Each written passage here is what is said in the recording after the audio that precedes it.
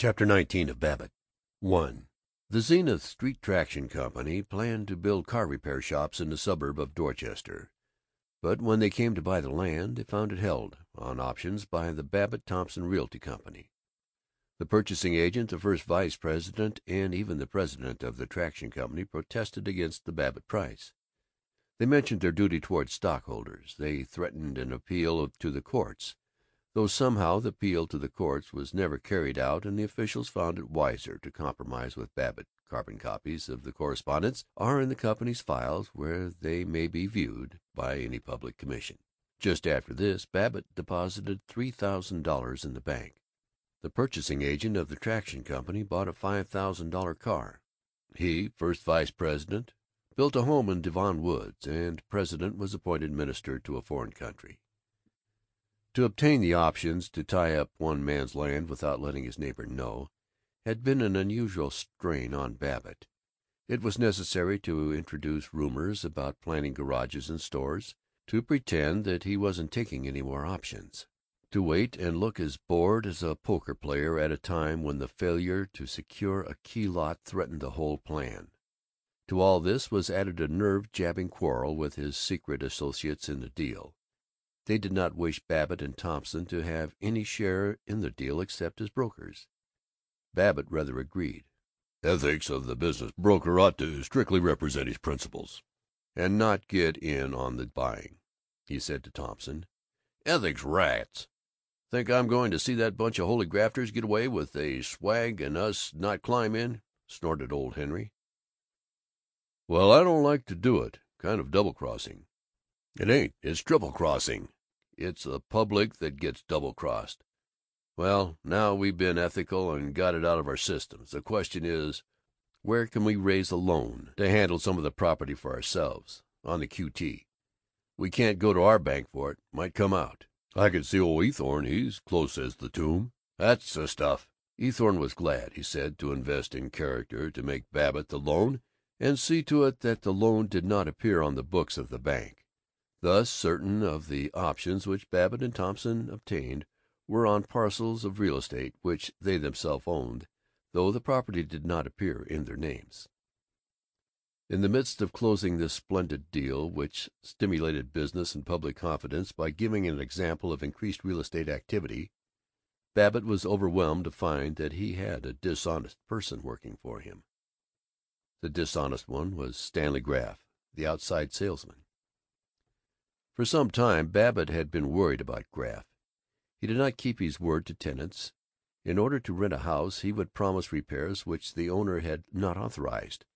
It was suspected that he juggled inventories of furnished houses, so that when the tenant left he had to pay for articles which had never been in the house, and the price of which Graff put into his pocket. Babbitt had not been able to prove these suspicions, and though he had rather planned to discharge Graff, he had never quite found time for it. Now into Babbitt's private room charged a red-faced man, panting, "Look here, I've come to raise particularly merry hell, and unless you have the fellow pinched, I will." What? Calm down, old man. What's trouble?" "Trouble, huh? Here's trouble. Sit down and take it easy. They can hear you all over the building." "This fellow Graff you got working for you, he leases me a house. I was in it yesterday and signs the lease. Oh, okay. And he was to get the owner's signature and mail the lease last night. Well, and he did. This morning I comes down to breakfast, and a girl says a fellow had come to the house right after the early delivery and told her he wanted an envelope that had been mailed by mistake. Big long envelope with Babbitt Thompson in the corner of it. Sure enough, there it was. So she lets him have it, and she describes the fellow to me, and it was this Graff. So I phones to him, and he, the poor fool, he admits it. He says after my lease was all signed, he got a better offer from another fellow and he wanted my lease back. Now what you going to do about it?" "Your name is—" "William Varney, W.K. Varney." "Oh, yes, that was the Garrison house." Babbitt sounded the buzzer. When Miss McGowan came in he demanded, "Graff gone out?" "Yes, sir." "Will you look through his desk and see if there is a lease made out to Mr. Varney on the Garrison house?" To Varney, "Can't tell you how sorry I am this happened. Needless to say, I'll fire Graff the minute he comes in, and of course their lease stands. But there's one other thing I'd like to do. I'll tell the owner not to pay us a commission, but apply it to your rent. No, straight. I want to. To be frank, this thing shakes me up bad. I suppose I've always been a practical businessman. Probably I've told one or two fairy stories in my time, when the occasion called for it, but sometimes you have to lay things on thick to impress boneheads. But this is the first time that I've ever had to accuse one of my own employees of anything more dishonest than pinching a few stamps. Honest, it would hurt me if we profited by it. So you'll let me hand you the commission? Good. 2. He walked through the February city, where trucks flung up a spattering of slush and the sky was dark above dark brick cornices. He came back miserable. He who respected the law had broken it by concealing the federal crime of interception of the mail. But he could not see Graff go to jail, his wife suffer. Worse, he had to discharge Graff, and this was a part of office routine which he feared. He liked people so much. He so much wanted them to like him that he could not bear insulting them. Miss McGowan dashed in to whisper with the excitement of an approaching scene, "He's here." "Mr. Graff?" "Ask him to come in." He tried to make himself heavy and calm in his chair, and to keep his eyes expressionless.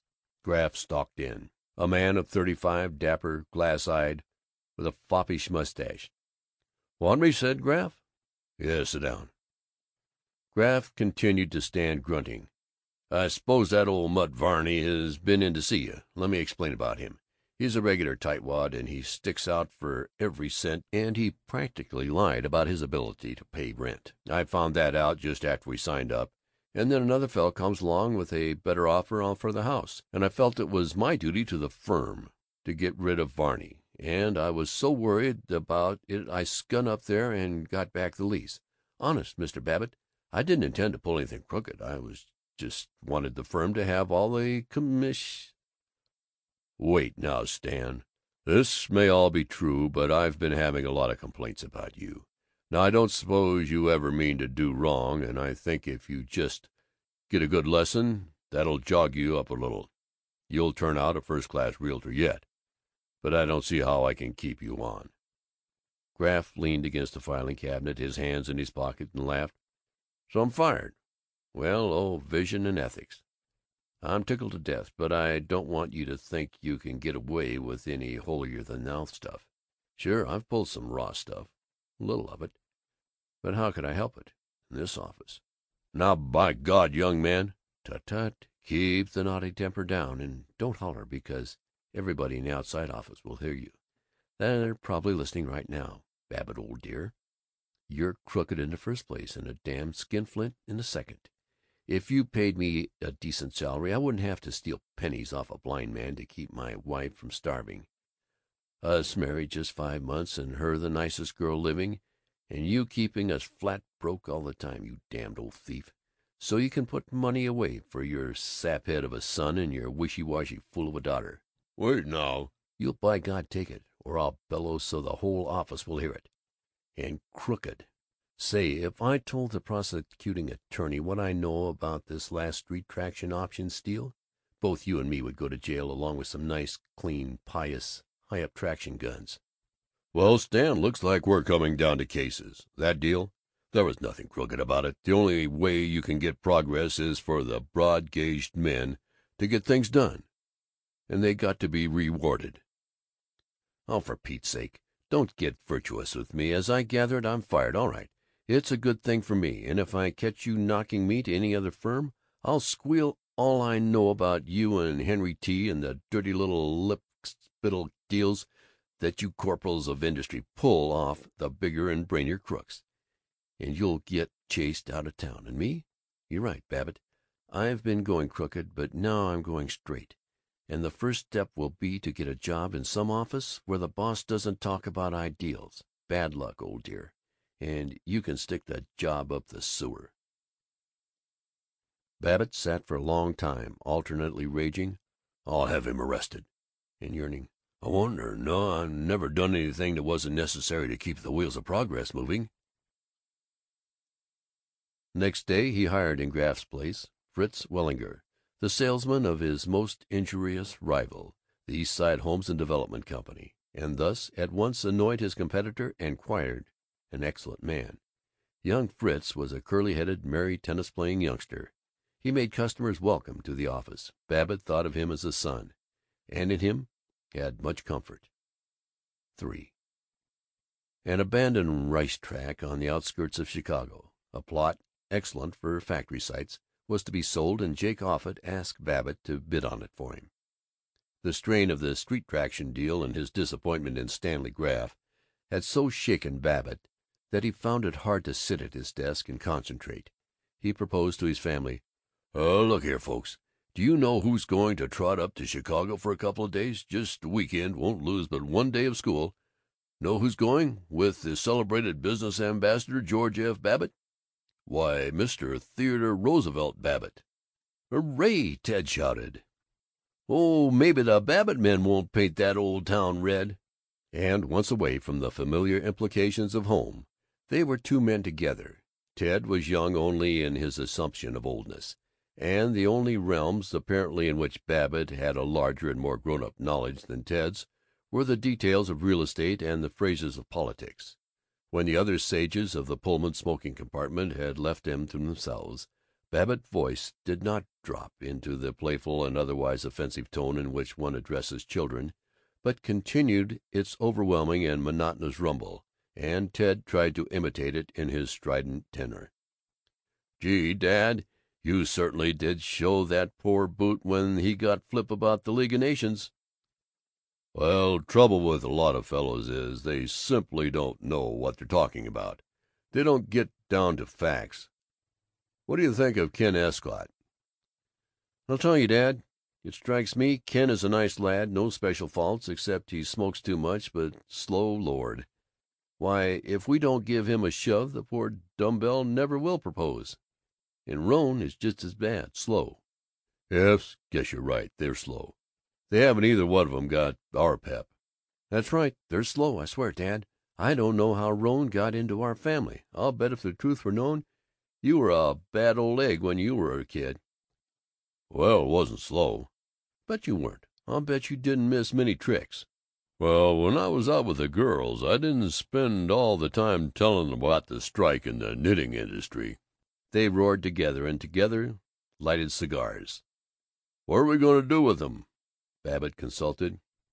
"Gosh, I don't know. I swear, sometimes I feel like taking Ken aside and putting him over the jumps and saying to him, 'Young fellow, me lad, are you going to marry young Rone, or are you going to talk her to death? Here you are, getting on toward 30, and you're only making $20 or $25 a week. When you going to develop a sense of responsibility and get a raise? If there's anything that George F. or I can do to help you, call on us, but show a little speed anyway.'" "Well, at that, it might not be so bad if you or I talked to him, except he might not understand. He's one of those highbrows. He can't come down to cases and lay his cards on the table and talk straight out from the shoulder, like you and I can." "That's right. He's like all those highbrows." "That's so, like all of 'em." "That's fact." They sighed and were silent and thoughtful and happy. The conductor came in. He had once called Babbitt's office to ask about houses. "Howdy, Mr. Babbitt. We going to have you with us to Chicago? This your boy?" "Yes, it's my son Ted." "Well, now, what do you know about that? Here I've been thinking you were a youngster yourself, not a day over 40 hardly, and you with this great big fellow. 40! Why, brother, I'll never see 45 again."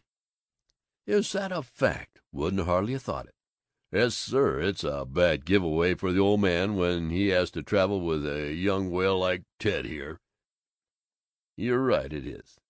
To Ted, I suppose. You're in college now." Proudly, "No, not till next fall. I'm just kind of giving the different colleges the once over now." As the conductor went on his affable way, huge watch chain jingling against his blue chest, Babbitt and Ted gravely considered colleges. They arrived at Chicago late at night. They lay abed in the morning, rejoicing. "Pretty nice not to have to get up and get down to breakfast, eh?" They were staying at the modest Eden Hotel because Zenith business men always stayed at the Eden, but they had dinner in the brocade and crystal Versailles room of the Regency Hotel. Babbitt ordered Blue Point oysters with cocktail sauce, a tremendous steak with a tremendous platter of French fried potatoes, 2 pots of coffee, apple pie with ice cream for both of them, and for Ted an extra piece of mince pie. "Hot stuff! Some feed, young fella," Ted admired. You stick around with me, old man, and I'll show you a good time." They went to a musical comedy and nudged each other at the matrimonial jokes and the prohibition jokes. They paraded the lobby, arm in arm, between acts, and in the glee of his first release from the shame which dissevers fathers and sons, Ted chuckled, "Dad, did you ever hear the one about the 3 milliners and the judge?" When Ted had returned to Zenith, Babbitt was lonely. As he was trying to make alliance between Offutt and certain Milwaukee interests which wanted the race track plot, most of his time was taken up in waiting for telephone calls, sitting on the edge of his bed, holding the portable telephone, asking wearily, "Mr. Sagen not in yet? Didn't he leave any message for me? All right, I'll hold the wire." Staring at a stain on the wall, reflecting that it resembled a shoe, and being bored by his 20th discovery that it resembled a shoe, lighting a cigarette, then bound to the telephone with no ashtray in reach, wondering what to do with this burning menace, and anxiously trying to toss it into the tiled bathroom. At last, on the telephone, "No message, eh? All right, I'll call up again." One afternoon he wandered through the snow-rutted streets of which he had never heard, streets of small tenements and two-family houses and marooned cottages. It came to him that he had nothing to do. That was nothing he wanted to do. He was bleakly lonely in the evening. When he dined by himself at the Regency Hotel, he sat in the lobby afterward, in a plush chair bedecked with the Saxe Coburg arms, lighting a cigar and looking for some one who would come and play with him and save him from thinking. In the chair next to him, showing the arms of Lithuania, was a half familiar man, a large red-faced man with pop eyes and a deficient yellow mustache. He seemed kind and insignificant, and as lonely as Babbitt himself. He wore a tweed suit and a reluctant orange tie. He came to Babbitt with a pyrotechnic crash. The melancholy stranger was Sir Gerald Doak. Instinctively Babbitt rose, bumbling, "How are you, Sir Gerald? 'Member we met in Zenith, at Charlie McKelvey's? Babbitt's my name. Real estate." "Oh, how do you do?" Sir Gerald shook hands flabbily, embarrassed, standing, wondering how he could retreat. Babbitt wondered, "Well, I suppose you've been having a great trip since we saw you in Zenith." "Quite. British Columbia and California, and all over the place," he said doubtfully, looking at Babbitt lifelessly. "How did you find business conditions in British Columbia? Or I suppose maybe you didn't look into 'em. Scenery and sport and so on." "Scenery? Oh, capital. But business conditions? You know, Mr. Babbitt, they're having almost as much unemployment as we are." Sir Gerald was speaking warmly now. "So business conditions not so doggone good, eh?" "No, business conditions weren't at all what I had hoped to find them." "Not good, eh?" "No, not really good." "That's a darn shame. Well, I suppose you're waiting for somebody to take you out to some big shindig, Sir Gerald." "Shindig? Oh, shindig! No, to tell you the truth, I was wondering what the deuce I could do this evening. Don't know a soul in Chicago. Wonder if you happen to know whether there's a good theater in this city." "Good? Why, say, they're running Grand Opera tonight. I guess maybe you'd like that." "Eh, went to the opera once in London. Covent Garden sort of thing. Shocking. No, I was wondering if there was a good cinema show." Babbitt was sitting down, hitching his chair over, shouting, "Movie!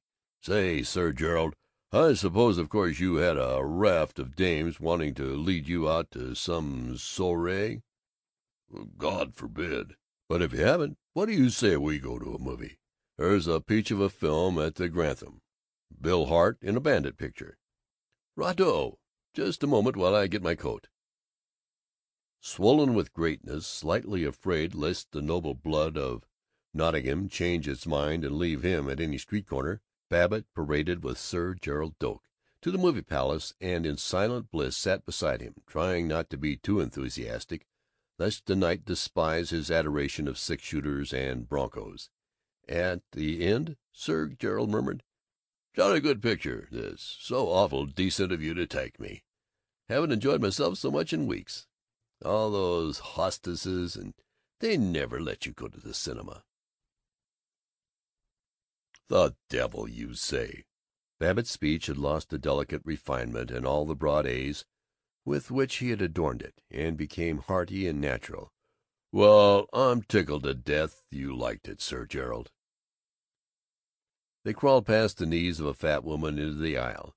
They stood in the lobby, waving their arms in their right of putting on overcoats. Babbitt hinted, "Say, how about a little something to eat? I know a place where we could get a swell rarebit, and we might dig up a little drink. That is, if you ever touch this stuff." "Rather! But why not? Come to my room. I've some Scotch. Not half bad." "Oh, I don't want to use up all your hooch. It's darn nice of you, but you probably want to hit the hay." Sir Gerald was transformed. He was beefily yearning.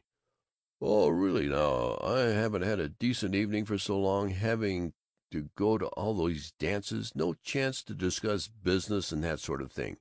Do be a good chap and come along, won't you?" "Will I? You bet. I just thought maybe Say, by golly, it does do a fellow good, don't it, to sit and visit about business condition after he's been to all these balls and masquerades and banquets and all that society stuff. I often feel that way in Zenith. Sure, you bet I'll come." "That's awfully nice of you." They beamed along the street. "Look here, old chap, can you tell me, do American cities always keep up this dreadful social pace? All these magnificent parties?" "Go on now, quit your kidding. Gosh, you with court balls and functions and everything." "No, really, old chap. Mother and I, Lady Doak, I should say, we usually play a hand of bezique and go to bed at 10. Bless my soul, I couldn't keep up your beastly pace. And talking! All your American women, they know so much. Culture and that sort of thing. This Mrs. McKelvey, your friend, "Yeah, old Lucille, good kid." she asked me which of the galleries I liked best in Florence, or was it Firenze? Never been to Italy in my life. And primitives? Did I like primitives?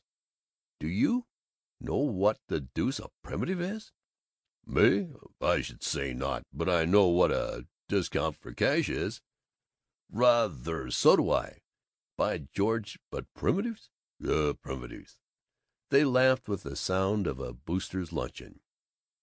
Sir Gerald's room was, except for his ponderous and durable English bags, very much like the room of George F. Babbitt, and quite in the manner of Babbitt he disclosed a huge whisky flask, looked proud and hospitable, and chuckled, "Say, when, old chap?"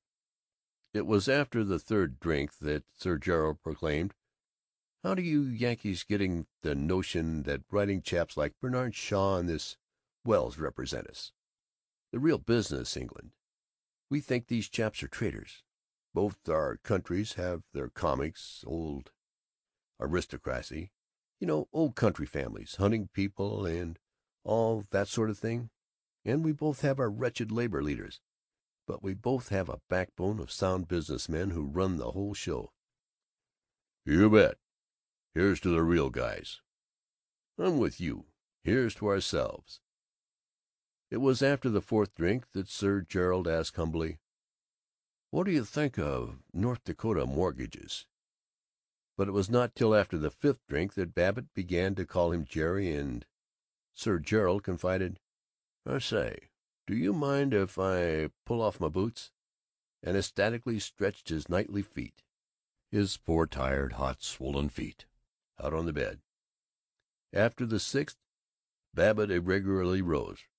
"Well, better get to hiking along, Jerry. You're a regular human being. I wish to thunder we'd been better acquainted in Zenith. Look it, can't you come back and stay with me for a while?" "So sorry. Must go to New York to morrow. Most awfully sorry, old boy. I haven't enjoyed an evening so much since I've been in the States. Real talk. Not all this social rot. I'd never have let them give me the beastly title, and I didn't get it for nothing, eh?